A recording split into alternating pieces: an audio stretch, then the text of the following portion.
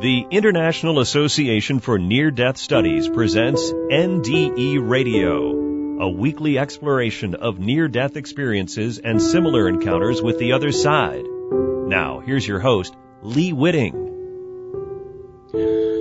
Welcome to NDE Radio, brought to you by IANS, the International Association for Near-Death Studies. I'm your host, Lee Whitting.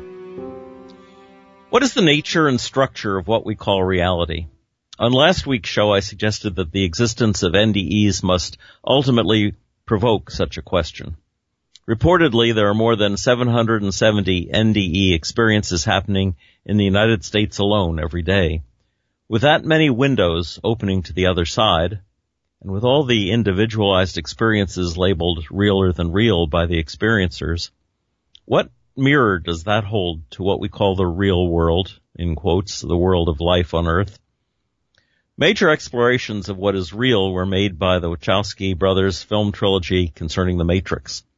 Some have called one or more of those films the greatest artistic examination of reality, in that they combine Buddhist and Christian theologies with the potential power of controlling technology and the brain-surpassing power of AI, artificial intelligence.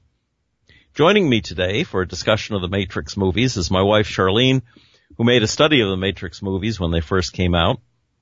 Charlene has a master's degree in theological studies and co-pastors with me at the Union Street Brick Church in Bangor, Maine.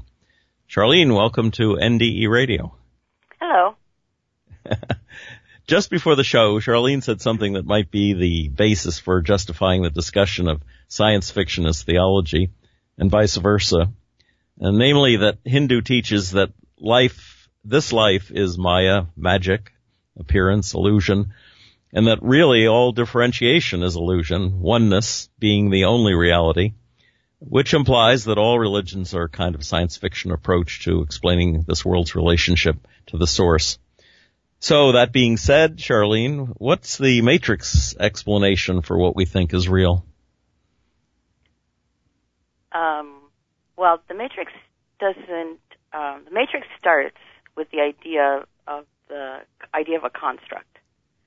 And he used the Baudrillard book, Simulacra and Simulacrum, which makes the point that mostly the world that we live in is a human construct. That it's based on what the meaning of words are. And he gives two examples. One is that there is what they quote in the movie, a desert of the real, which is he does have a base reality. He's a secularist. But over that overlay is a social construct, and its epitome would be, let's say, something like Disney World, where things become even realer than real and meet all of the expectations of what you think reality is, and heightens it and makes you feel even more tantalized, and feeds you back, which I think, like you once said, it feeds you back what you believe to be real. So it gives you everything that you want. The ultimate thing about this is, and this is why Disney World is a good metaphor for a matrix, is that it's a total world of control. Underneath the ground are tunnels and people and machines, by the way, running everything. They have, their whole policy is, how do we diffuse, how do we control, how do we manipulate? So they figured out ways to have people stand in line for 2 hours and not be troubled by it. They have figured out all kinds of ways to meet your needs and still make lots of money. And that's the construct. For Disney, it's making money. And Baudrillard also uses the capitalist system to explain this. That in reality, you do need to eat. In reality, there's hunting and gathering. But in a human construct, as we build social order, we then decide, well, I need to make more money. The greedy become more greedy. You come up with systems. And the systems really have no basis in the reality, but we make them real by giving them rules. We make them real by saying there are controls. So you put somebody like Martha Stewart in jail for breaking a law, like lying to the FBI, to prove yes. that capitalism really has rules. But it has no rules. It's obvious it doesn't. We pretend that it does. And that's the method of control. And in one of the books that the Wachowskis used as their source, which was called The Invisibles, in one of the little blurbs it describes the what it's about is a timeless battle between the forces of psychic liberation and their dark counterparts, sleazy insectoid agents of control and repression. Basically, it's about everything. And so the movies are the idea that society, it's sort of an adolescent thing too, that, you're under the control of authority, and authority is always evil. But in the case of the Matrix, it wasn't always evil, because they also then take on the Gnostic religious view of reality, which is that the reality that we see, the physical matter that we see, is a low energy manifestation of the energy that comes down from heaven. But it's low, and it's not. It's like what the agent describes. It's sort of it controls your mind. It keeps your mind down. It reduces your freedoms. For the guys that the programs that are in the Matrix, they feel that the human body and the physical only holds them back. And this is the way sort of the Gnostics felt. So they believe that world was created by Yahweh, the Old Testament God Yahweh, who was the child of Sophia and the head god, of Theos. So in the Matrix, Sophia becomes the oracle, the one who speaks for God, the one who tells you what's going to happen. But in the end, we find out she doesn't really know what's going to happen either. But right. But she is the wise one that everyone goes to, and she's the one. And so you have in the Matrix, for Yahweh, you have the character they called the architect. And the architect is all about creating order, keeping the real in status quo by control. How do you keep Is that your Old Testament God? Is that your Yahweh? Yeah, Yahweh, yeah. Okay. So how do you keep control? The Oracle, and this is the interesting part, somehow the AI developed an intuitive program. And it's not so odd in that we know that Google Translate program in our real world created its own language to enhance its ability to translate. So it also, these programs now know how to play games. They know how to encrypt their own programming. So it's very possible that you could have what's called a fuzzy logic program. You could have some kind of an intuitive program. So over time, because this has happened, the war between the humans and the machines have been going on a long time, and the machines now have come to a state where they have these intuitive programs, and they're also experiencing, because of the repeated interaction with the humans who they have enslaved, by constantly replaying and replaying, which is samsara, which you talked about, the Hindu illusion, the Maya, that they would constantly replay, and the movie keeps referring to pi, the beginning and the ending, the circle, that point is always the point of the beginning and the ending.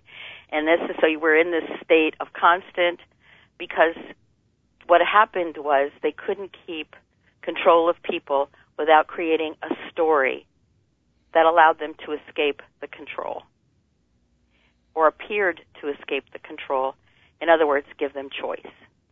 Human beings needed to make choice. And so this intuitive program came up with a way to control choice. And this is exactly what Disney World does. Everything always appears to be giving you choices, but in the end, you're always going to make the choice that suits them to make more money, right? Right. Right. So they come up with a program, which is, and this is where the Wachowskis get into also the whole Gnostic Christian story. They come up with a story of a Messiah who he awakens, and he becomes awake, and he awakens, and what he is a supreme hacker in this made-up machine AI world, which they call the Matrix, which means the mother. And he then the story then is used to control those people that can't stay asleep in the world that's in the Matrix. Now, remember, people are dreaming in this matrix world. And it's a little hard to understand just discussing this, but to understand that humans now are being grown, and their dream states and who they are programs in a matrix. They have human memories, they have human emotions, they have human qualities, but basically their personality is being programmed, and they're living it out in the matrix. So these are all programs. Just to explain to the one person in 1,000 who hasn't seen the movie, the premise is that the humans are grown in pods, and that the machines, the artificial intelligence, is drawing off, well, they said battery power, but actually the Wachowskis wanted to make it neurological power, right? Right. And so you have all these humans that are dreaming they are living in the world of 1999. For 1980s is what they had. Okay. But in fact, they're all in pods, and they're being manipulated totally by the artificial intelligence machines. Right. And we don't have to worry about the science of this too much, whether it's battery or not. Because the idea, and this is sort of where it's sort of hard sometimes to follow all the threads, but the humans created the machines.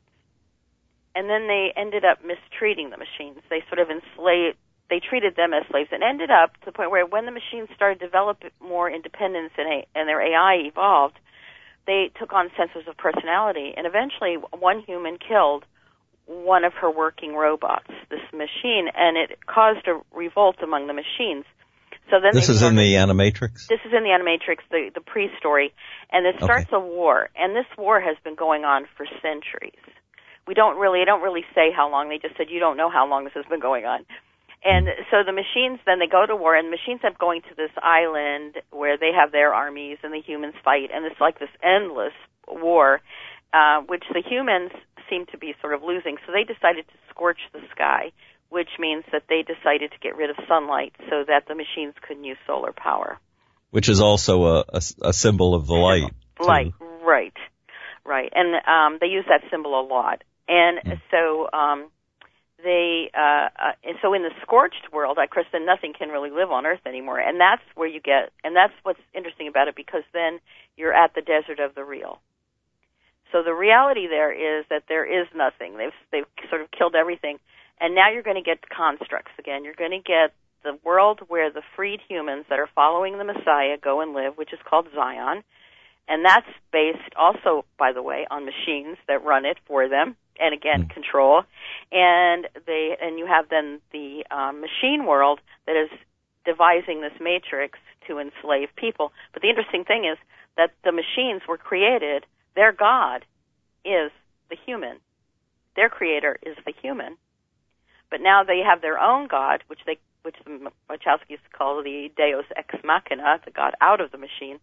And in the end, the God out of the machine, along with Neo, who was their original God and is now the savior of mankind, they end up merging together and delete a virus that's going to kill the Matrix and all, which means kill all of humanity and the machine world. So they make a deal, and after centuries and centuries and centuries, there is a peace that was devised by this wisdom character, this intuitive program called the Oracle.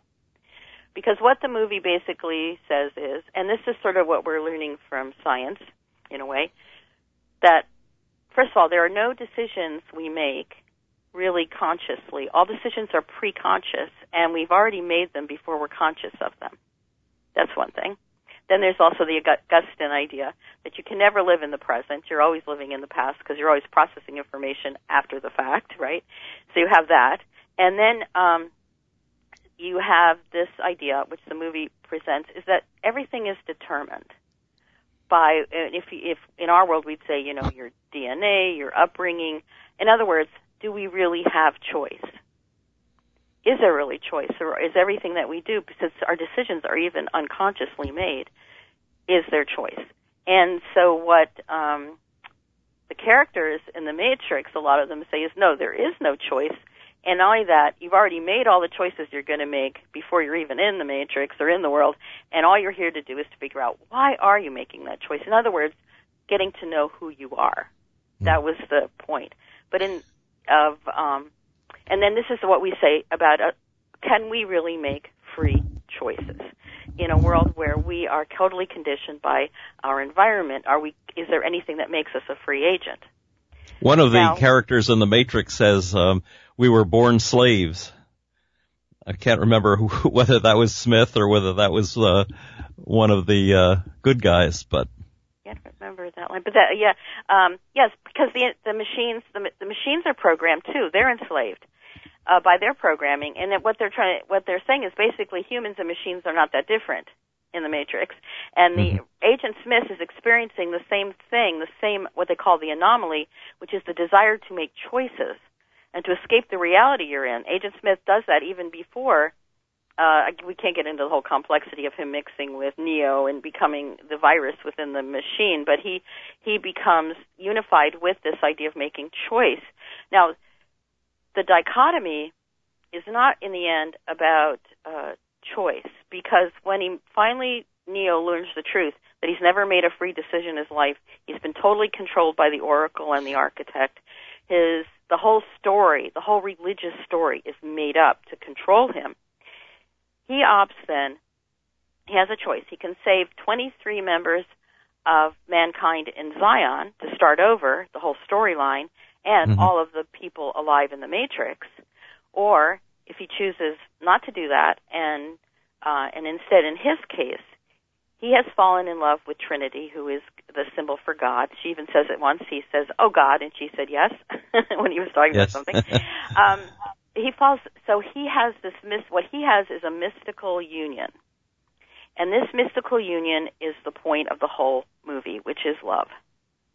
And what the movie says, and which and all religions teach, in Buddhism it's called compassion or whatever. In Christianity it's called agape. What love does is it breaks the control.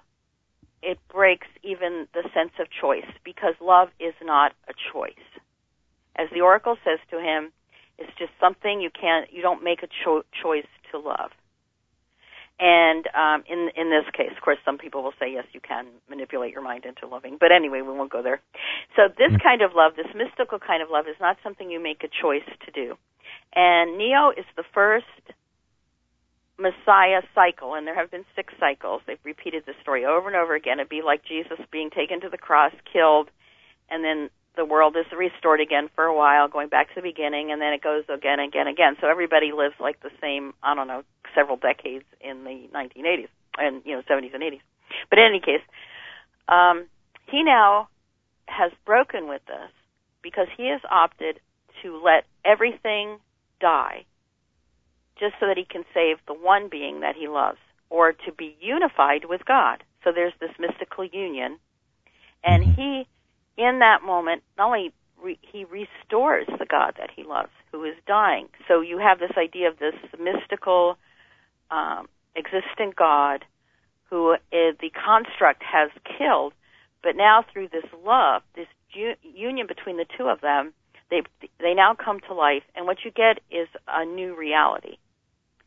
And in this new reality, then you get the third movie, which is that finally Neo, he realizes that he is the answer, the pie, the beginning and the ending. And the only way to get rid of his opposite, who is chaos and hate, by the way, Agent Smith, the only way to get rid of that is to allow himself to be absorbed by it, to die in it, and then to be transformed and deleted by the machine god. So that's the idea of the resurrection, that the only way that we're going to save the world is if we die to it, and then we can be resurrected new. And that's the thing that happens at the end of the movie when Neo dies and is reloaded into the source. Now things have changed. So a world that had been previously only had green shades now has rainbows and pinks and sunrises and creativity and programs that love each other. So is this mysterious element they call love, is this beyond the programming? Because Neo is a program himself, and yet he learns how to love. Because even though he is programmed, he's still human. He's in the pod and a human, and the humans have the capacity to love. So if he's absorbed in the end by AI, they also gain right. Does that give that God the capacity to yes, love? It evolves the AI, see, because that's why the Matrix changes. Okay. But the AI had already started to evolve through all the iterations of the other ones. Because so this is to use a Christian analogy, it's like Jesus teaching Yahweh to be a compassionate God instead of a rule-making God. Right. It's when Philip says, to Jesus, show us the Father, and Jesus says, don't you know, Philip, if you see me, you see the Father.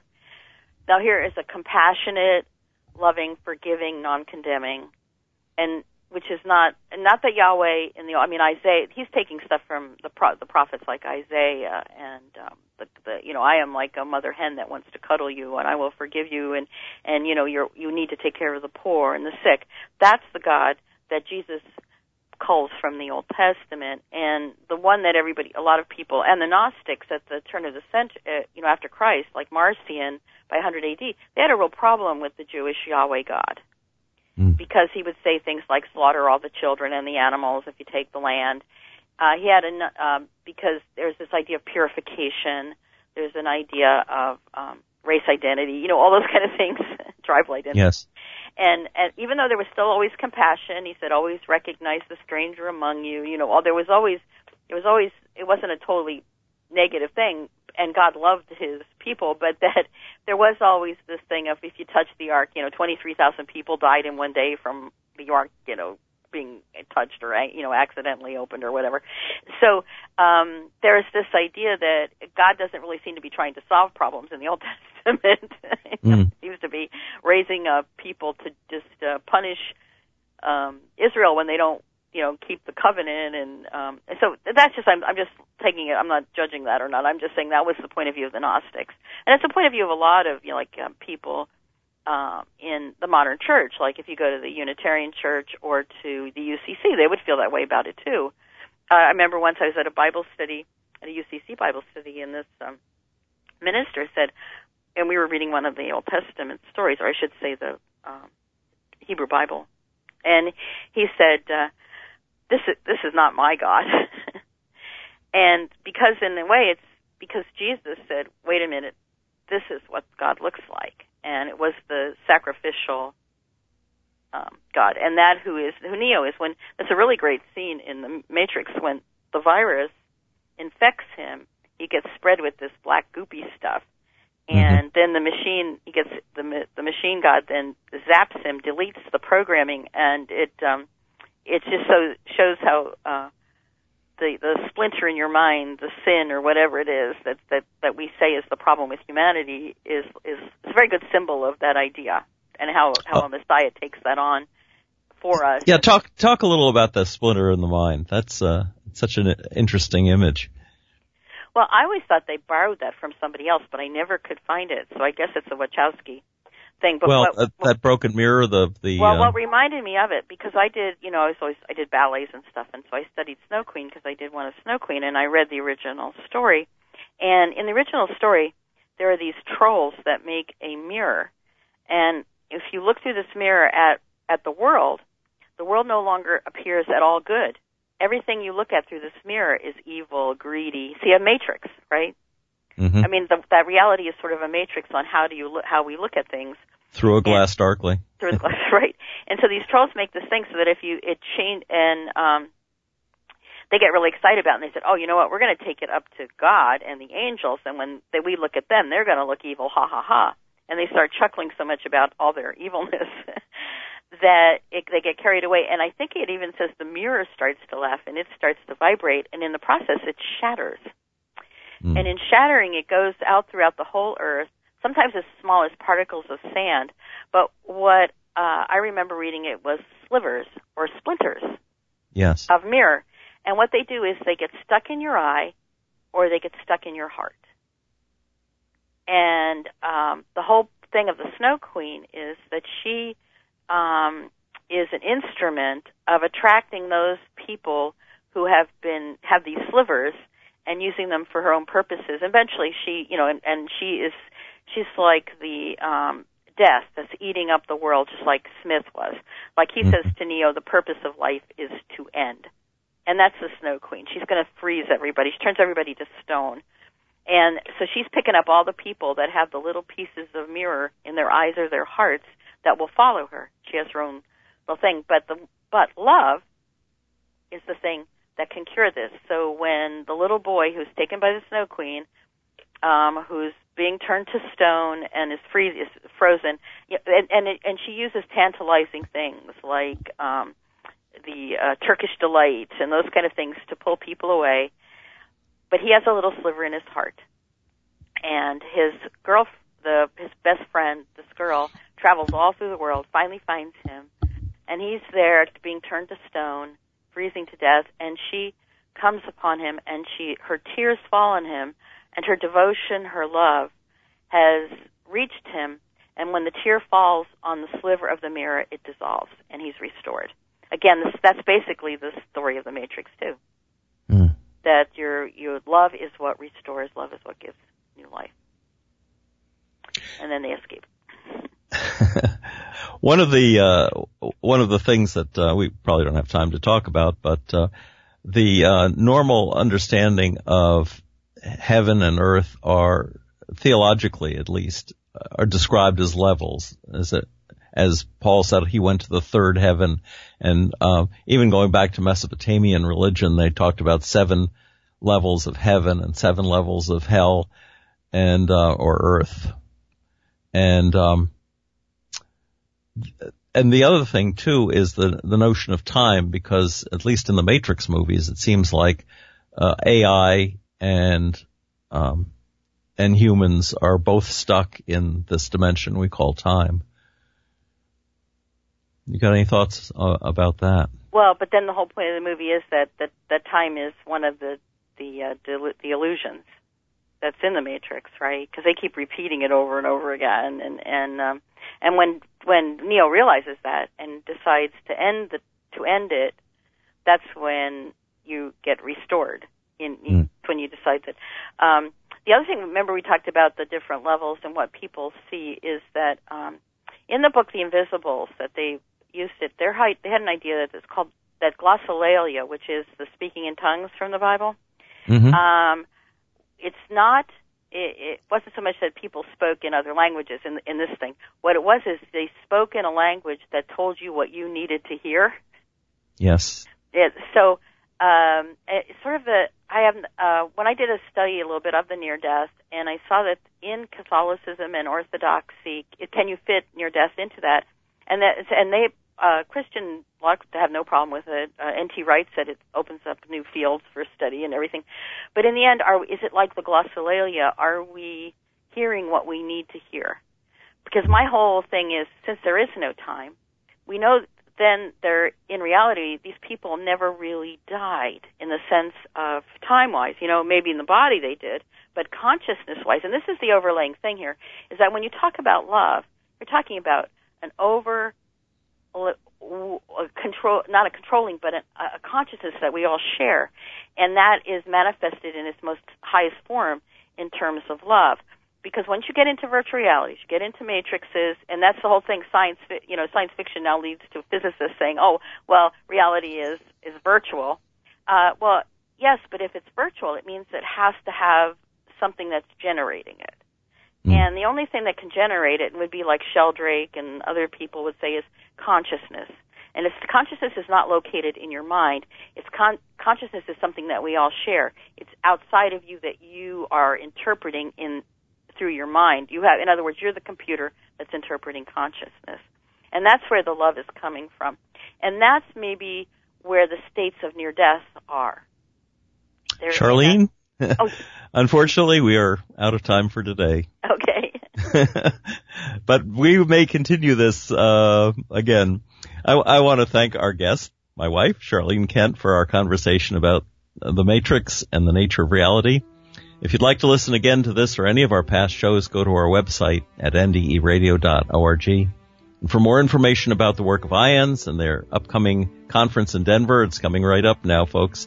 Check out that website, iands.org, and tune in next Monday, 11 a.m. Eastern for more NDE Radio. This is Lee Witting saying thanks for listening.